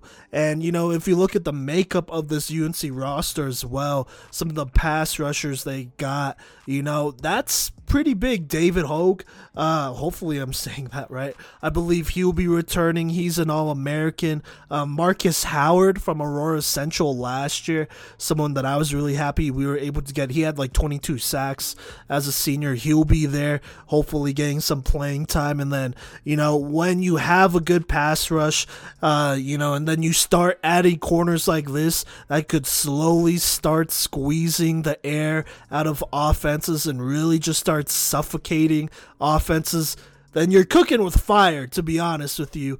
And in a good way, I would say. You're cooking with something that, you know, really can't go wrong. And I honestly love that UNC has never really had horrible defenses, I would say. I would just say we've had offenses that haven't been able to hold up their end of the bargain, and the defense is out there 80% of the games. I'm just going to put that out there. But, you know, Kamari Owens getting offered, we'll see what happens. Potentially, you know, this is just the beginning, and he'll get offered by the entire Big Sky by this episode comes out. That would be wild, but not out of the picture. That'd be huge, you know, and so super happy for him. Would love for him to just commit on the spot. That would make everything easier. But, you know, I'm biased, and we'll see, right, Cody? Yeah, I mean, look, please, UNC, secure the bag on this one. Kamari, look, I feel like, you know, this staff is in a good position to get him right, get him squared away, get him to that, you know, that level that he can reach. I think that he also has nice upside, and, you know, I think that I think it's going to be a fun journey to watch as long as he's a Bear. I mean, we're still going to root for, let me clarify, because that comes off a little sideways, but we still root for these players no matter where they go. I just want to put that out there, so if Kamari ends up going somewhere else, obviously good for him and the fit, but the greedy part of me definitely is looking at that UNC offer and is crossing my fingers for it a little bit. Oh, yeah. No, absolutely. I mean, you know, if he gets offered by South Dakota State, I wouldn't mind if he goes there either. You know, it's not the first time, you know, we've had players offered by UNC and then other FCS come calling and offer. Shout out Bryce Johnson, by the way, who won a national championship last week. Number 3 safety, playing linebacker over there. True. So there you go. What? Oh, True. I thought you said who. I was about to say. No, bro. But yeah, anyways, there you go. That's Kamari Owens out of Overland. Great player, honestly. And before we go into our number 1 cornerback, Cody, do you mind if I talk about honorable mentions here just real quick? Yeah, we got some. Yeah. We got some. So go ahead and lay it down. We kind of got a lot. I'm just going to list all the ones that we were able to grade. And so these honorable mentions were guys that finished just outside of the top 5 grade-wise. We looked at Josh Harvey. You know, this was a kid that we both watched live. I watched him a couple of times, and he did his thing there. Out of Regis Jesuit, he finished just outside here. Calvin Ward out of Dakota Ridge, that's another one that, you know, we've both been able to watch. He finished just outside here. And then we have, okay, We have KJ Smedley, who I feel like I really need to shout out. First off, he is actually going to UNC, to Northern Colorado, so super happy about that. But he's going to play safety. And I'm just going to be honest, I swear to God, I for sure thought he played corner. I'm pretty sure he did it as a junior. And then we looked at his senior film, and he was definitely a safety. He was just definitely a safety, and that's sometimes how these things go. Still evaluated him as a cornerback anyways, but we both just agreed that, for this list, he just plays a lot more safety than corner his senior year, so we really can't classify him as that. Now, if he was to make our senior, or if we were to evaluate him as a safety, he would have made our top 5 senior list, I would say for sure. He probably would have made this top 5 corner list too, but like I said, he's a safety. He's going to go play for Northern Colorado. By the way, great dude out of Palmer Ridge, by the way. Got to meet him at TFG tryouts last week, and he's a real nice guy. Looking forward to see him turn up for UNC as well. Great coach. What was that? Great coach. Great coach. He knows what he's talking about. So, there you go. But, just mentioning him as an honorable mention just because he was definitely talented enough to make it. So, there you go. And then we have a lot of guys who, we feel like could have played a little bit more corner and focused a lot on it, but potentially is probably a better fit on the offensive side of the ball on the next level. And so that includes Dramonte Jackson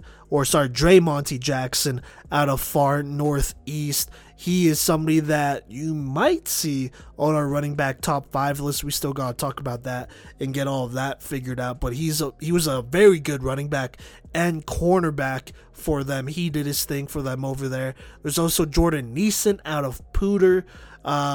He played corner opposite of Luke Olson. He's a really good athlete, but he is probably most definitely a running back or maybe even a receiver on the next level. Hopefully we'll talk about him in our top 5. Then we have Cameron Lewis, formerly of Riverdale Ridge, now of Mullen. He went to Mullen and they just had him play receiver, I guess. And so that was that, but he did his thing there at corner at times. There's Isaac Gomez out of Thornton, another guy, who we felt like played a lot of corner last year, but just really shifted his focus to receiver, played a little bit of safety here and there, but is definitely mostly a senior, he is a senior, but mostly a receiver. And then there's Marcellus Honeycutt Jr. out of Eastern Washington, who will be going to Eastern Washington. Plays running back. We will probably evaluate him as a running back as he makes, or will probably make our top 5 list. I don't know if he will or not yet. But he did have some cornerback film. And so that kind of just goes out to all the athletes that also play running back and receiver. Most likely we evaluated you as a corner and there was just not quite enough there to pique our interest, or we just felt like, you were definitely mostly a offensive guy on the next level. So yeah, Cody, what do you think about our honorable mentions? Is there anything else you want to add on here before you talk about our number 1 cornerback in the class of 2023? I think that you did a good job of summarizing our thoughts here, your thoughts and my thoughts on the evaluation of all those guys. I'm still laughing because you nailed it. So I think that we're ready to talk about that number 1 guy. Go ahead and introduce our number 1 cornerback.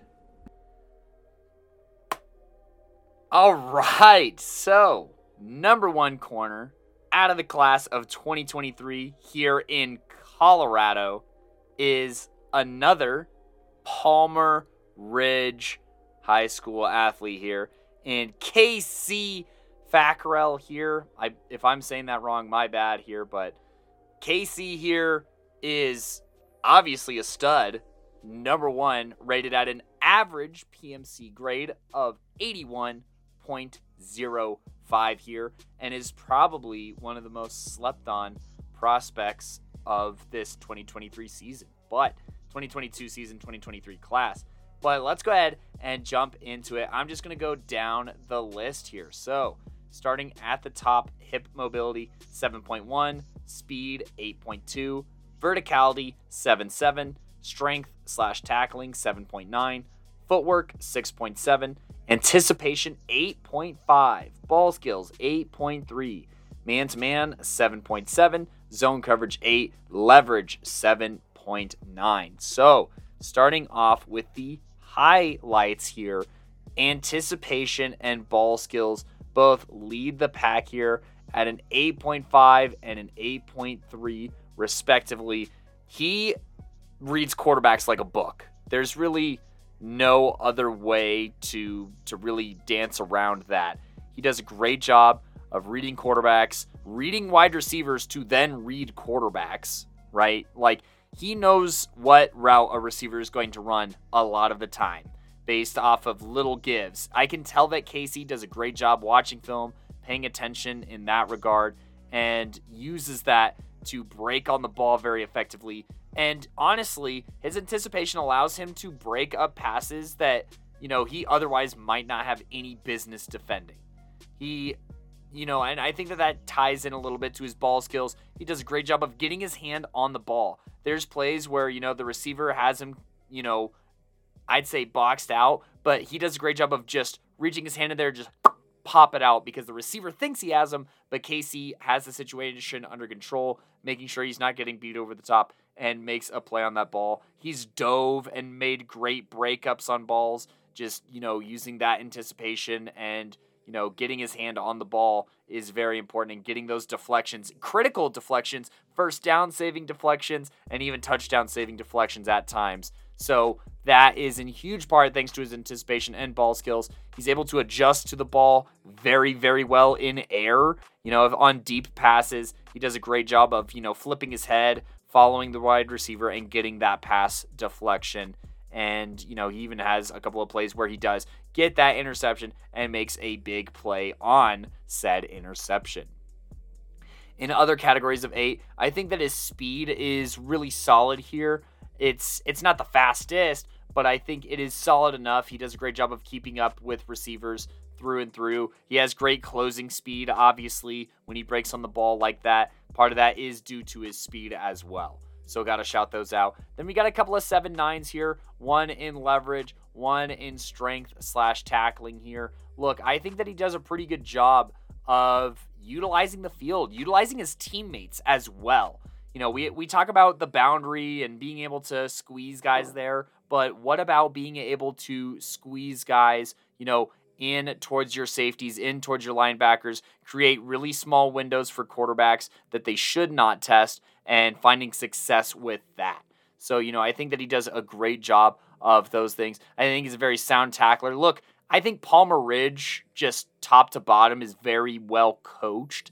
And so you end up with a lot of guys who are very fundamentally sound and, believe in tackling the football carrier and getting low and exploding through the hips and driving those feet. So KC, he is no exception here at the number 1 corner spot. I think that zone coverage-wise, he does a good job of playing his zone, leaking into, other big play opportunities across zones. He does a great job of covering multiple players in his zone. I think that he's very smart where, he can play like a flat and still make a play on, like a corner route and whatnot. Just knowing his speed, being very aware of who he is as a player, as an athlete, and being able to make plays on that. Man-to-man wise, I'd say obviously, at a pretty decent frame of 5'11", 180, he matches up pretty well physicality-wise with most guys, and he does a good job of keeping up with guys and staying on them and following through moves and whatnot. And, I think this was evident in those Vista Ridge games where, in the playoffs, he's making great plays on solid route runners, great route runners like BB and, other great receivers, for that Vista Ridge team, being able to break up passes of, top 10 receivers, and emphasis on top 10. But, that way he's solid. He can get up there. He makes plays on receivers that are bigger than him and gets up there and punches the ball out, both as a testament to his verticality as well as ball skills. So there's a lot of things that he's very sound at. He's very good at, and that landed him at a 78 for me. some of the things that drag down that score a little bit and just keeps it just off the edge of being 3-star evaluation is his footwork is like he literally loses his footing sometimes. He crosses his feet all the time. They get too close together. So I just think that footwork, he does have some serious work to do and, should look into a lot of those same recommendations that I was making towards Luke Olson. Get that ladder out, get those tires out, get that fixed and squared away. I also think that, his hip mobility could use some work. He's not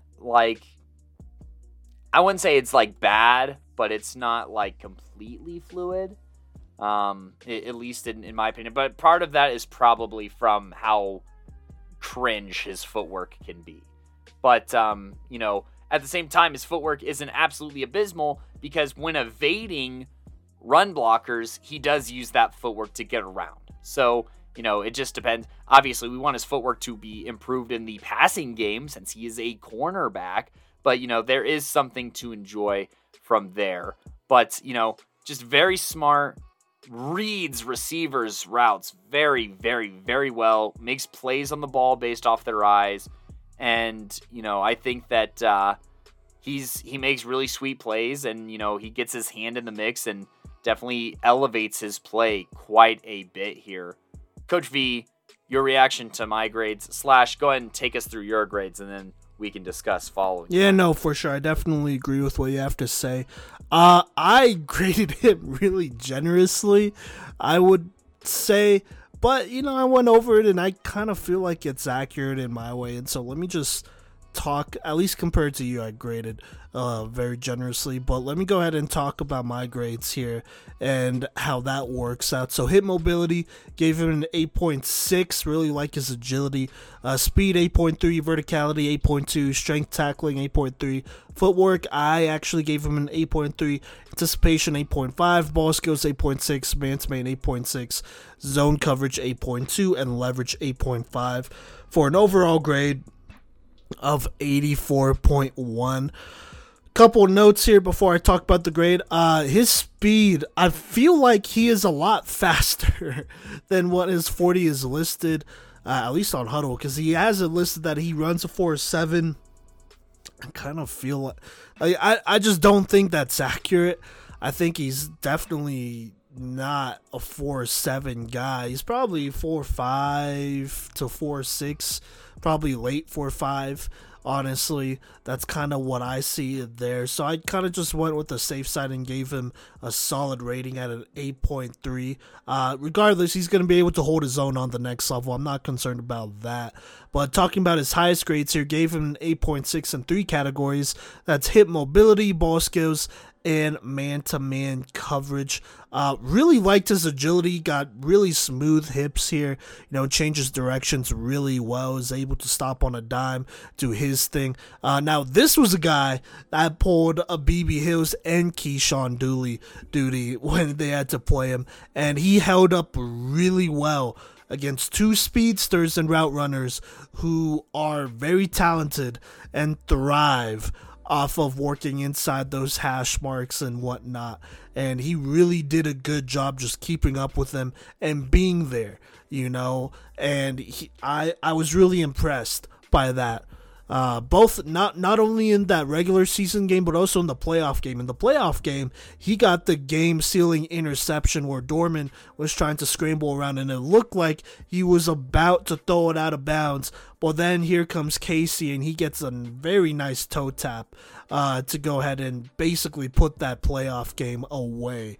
And so, it was basically put away. But I would say that was the dagger there. So, love to see that. That's where the ball skills come in at an 8.6. He has really reliable hands there. Always does a good job contesting passes as well, I might say, too. So, or usually does. And then talking about man-to-man coverage, I'm going to agree with you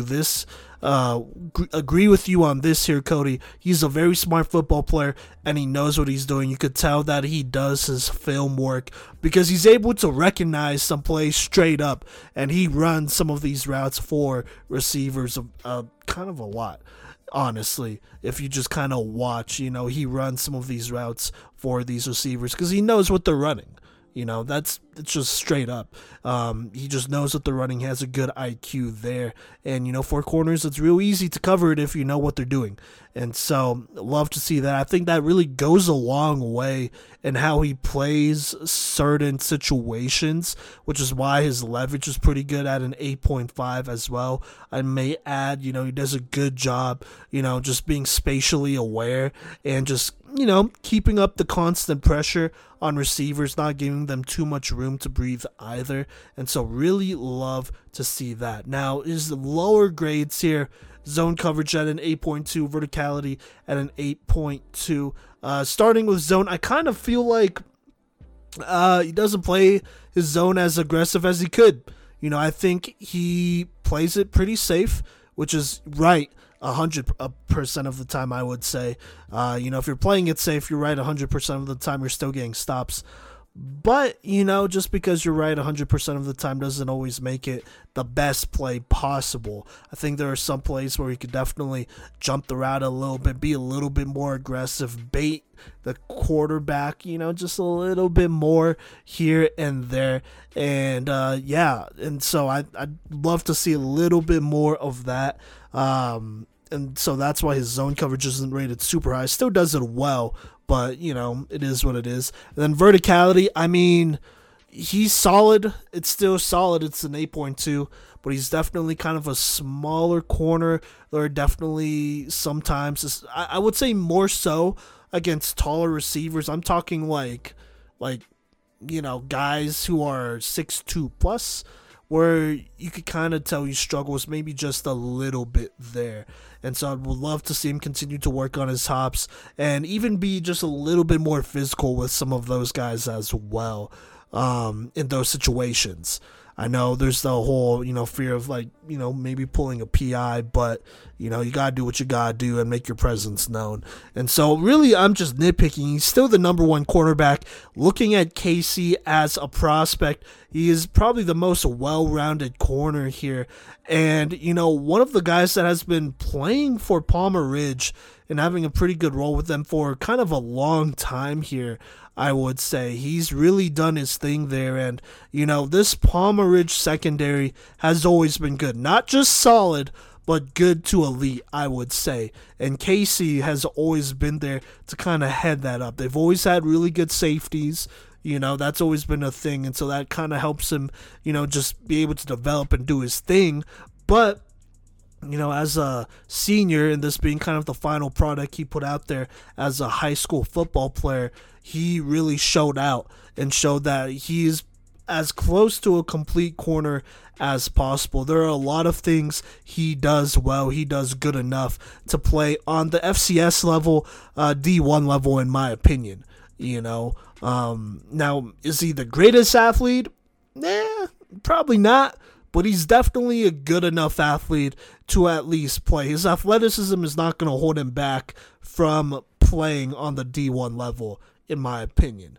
I think it's about average, to be honest with you, when it comes to D1 corners, especially on the FCS level. Cody, what do you think about that? Is that fair to say? Yeah, no, absolutely. I think that, look, These are high school players, and there are some bridges that are going to need to be gapped to play on the next level. But I think that Casey obviously has a lot of things going for him, and I see where you're coming from on wanting to be a bit more aggressive in that vertical and in that zone sense. I do think that there is a little bit to be desired aggressively. There are some plays that he is leaving on the field, but I think he's also not allowing plays, right? Which, that is your job as a corner, not to allow those big plays to happen. So, and, he did have one of the best plays of the season as well.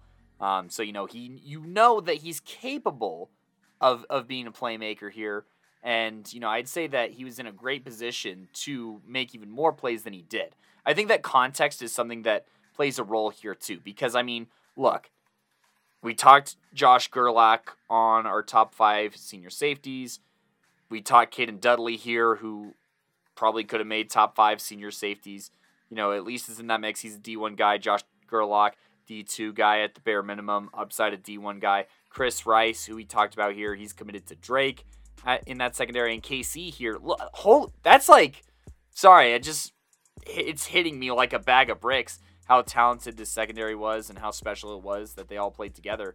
But I mean, when you have all of these other guys making plays, get yours, get a piece yourself, and convert some more of these into some bigger plays, right? So I gotta agree with you, and context definitely makes me expect a little bit more, but I think it's completely fair.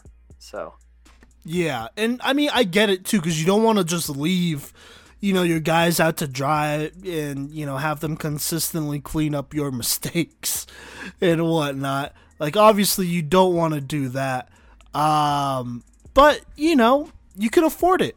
And look, this is also a testament, just talking again, to how great this Palmer Ridge secondary and team was. I mean, they really had one of the best secondaries in all of Colorado. I'd say Fountain Fort Carson probably had the best at their peak. I think they were just a little bit better, in my opinion. That's me. That's just me. I'm just throwing that out there. It's not going to be well received, potentially, but I think you could understand that they had a really good secondary at one point, really good pass defense at one point. So there you go. But Palmer Ridge was always there, and as they have transitioned to this 4A level and competed on this 4A level, they've done pretty good.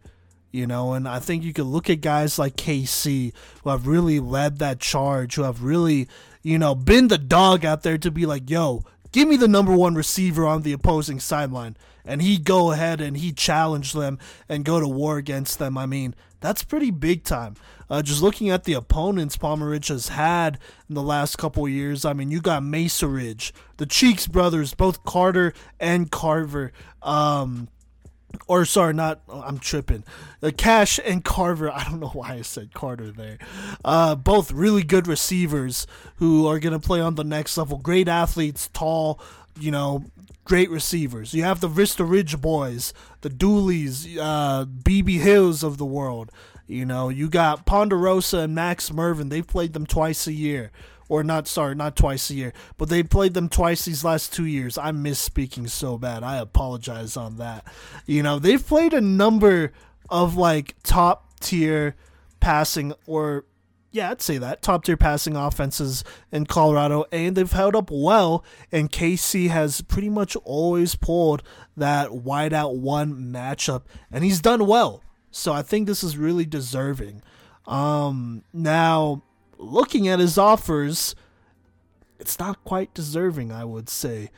Don't you think, Cody? Do you want to talk about some of the offers and interests he has here?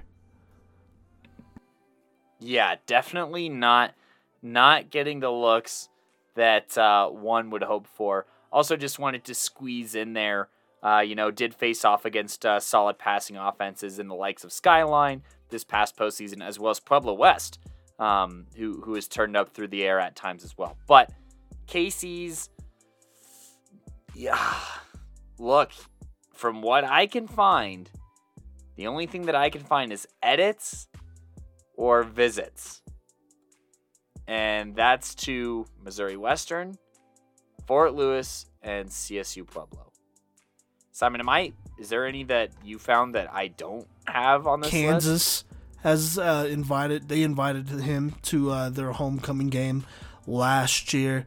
CSU invited him out to a game, and I think he went to a UNC camp at some point as well. So either way, these are all game day visits. They're all edits, and but none of these are offers. I think is the quote unquote important thing to look at here. And I say it like that because, well, I am flabbergasted that he doesn't have an offer at least to one of these yet. I mean, I definitely think that Missouri Western is somebody that should pull the trigger sooner than later. I think that, maybe UNC with their new staff doing some new research, maybe that'll turn into an offer, and then and then it'll be the same thing with Kamari Owens, just with Casey as well with us. But I think that, he'd be a good fit for Jay Norvell and those Rams, but it's just hard to tell right now what that's going to look like. And it's really, I don't know. Yeah, Simon, I'm at a loss for words here. You mind filling the void? Yeah, I want to read this tweet that one of his former teammates, Deuce Roberson, said about him real quick here. Deuce, by the way, was he was a legendary receiver all time in Colorado high school football history. He won JUCO. Did his time there. Now he's actually back at Colorado, recruited by Coach Prime's CU, I'm pretty sure. So he was one of the first guys to transfer to CU. So he's made it, But a former Palmer Ridge teammate, he said about Casey, this kid could ball. This is him tweeting it out, by the way. He said, this kid can ball. I've trained with Casey since he was in the 8th grade. Always kept up with us older guys and has a chip on his shoulder. If you don't get him, better hope you don't play against him. 100, and then the shaking hands emoji there. Look, this Palmer Ridge skill group knows what they're talking about. I'm just going to throw that out there. Deuce, he's somebody that's like all time, like a top 5 receiver, I would say, in receiving yards. He's probably up there in touchdowns as well. He has his state championships too. He was part of that Palmer Ridge dynasty run there, and he's one of the best to ever do it in high school football history. So he's know what he's talking about. And, those Palmer Ridge boys, they definitely work out and train with each other. Just to throw a couple guys out there, you obviously have Deuce. You have Anthony Costanzo, who's at UNLV. Yeah, you have guys like Josh Gerlach and Chris Rice, who both made a top 5 list this year. You have Caden Dudley, who's over at Boise State right now. They have a lot of guys that are next level skill players. And for arguably the best one out of all the guys they've had over these last couple of years, or at least one of the best over all the guys they've had these last couple of years, to go ahead and say that about Casey, is big time, because Deuce was really difficult to guard back in the day. And so, I mean, he's right. Casey, he's a dog.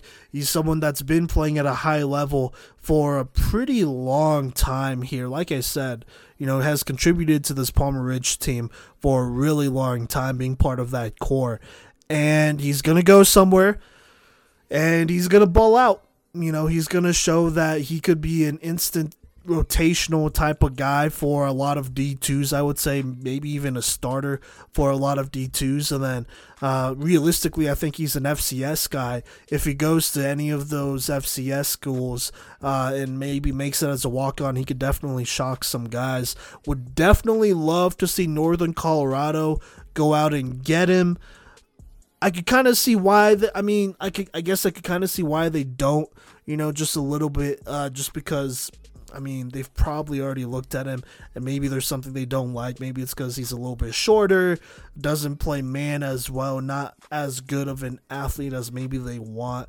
That's fine, I guess. He's still a really good all-around player that is going to add value to your DB group, because, your group is only as good as its weakest link. And even if he is your weakest link, that's still pretty good, honestly. And he could even be your strongest link. I'm just throwing that out there as well, because he does a lot of things for you, and he's a smart player that understands the game and is almost a plug and play guy, to be honest with you. But we'll see. It's gonna be a long couple weeks here leading up into signing day. Hopefully, team comes in and offers him sooner than later. But if not, there's always the chance that he goes JUCO. He does really well because, he could do everything, and he's not going to come off the field, and then he'll earn his opportunity just like Deuce did as well. But hopefully it doesn't come down to that, and he just get the, recognition he deserves. I think he is firmly an FCS guy, I would say. And, yeah. Is that fair to say, Cody? he just really screams FCS to me in a good way, not in a bad way. Yeah, I think with the testimonies, of some very quality talent, you have to give this guy a look. I think that he's definitely an FCS guy, and I think that a lot of these guys, I'll say this in general about this year's corners, especially these top 5, they have things that they're good at. Some of them have things that they're great at, but they all do have areas of focus. I'd say more so than the group last year, where, there were 9s in some categories for some of those guys last year. We didn't quite see that this year, not on my scale, and I don't think on your scale either, Simon. So, they're no matter who you are, like, pick what matches your roster, pick what you need, but all these guys address some sort of need, and Casey addresses a few more needs, I'd say, on a constant, consistent, play-by-play basis than maybe some of these other guys. So, he's a difference maker, and he's available, so just offer him, and don't fall behind the 8 ball on this one, because Casey is going to do wonders for some program. And you better hope that you don't play against him. Yeah, no, for sure. But, just to recap here, our top 5 seniors in the class of 2023 here in Colorado goes Braylon Warren out of Cherry Creek. At 4, we got Liam Edwards out of Ponderosa. At 3, we got Chris Rice out of Palmer Ridge. At 2, we got Kamari Owens out of Overland. And then at number 1 is Palmer Ridge's Casey Fackrell there. So, kind of weird that 4 of these corners high schools all start with P. There's no pattern. There's no like that. It doesn't mean anything. But I was just like Pooter, Ponderosa, Palmer Ridge, Poverland. You know what I'm saying? But anyways. It's not funny at all. Cody, go ahead and close. This is here. staying in the episode. Sounds good.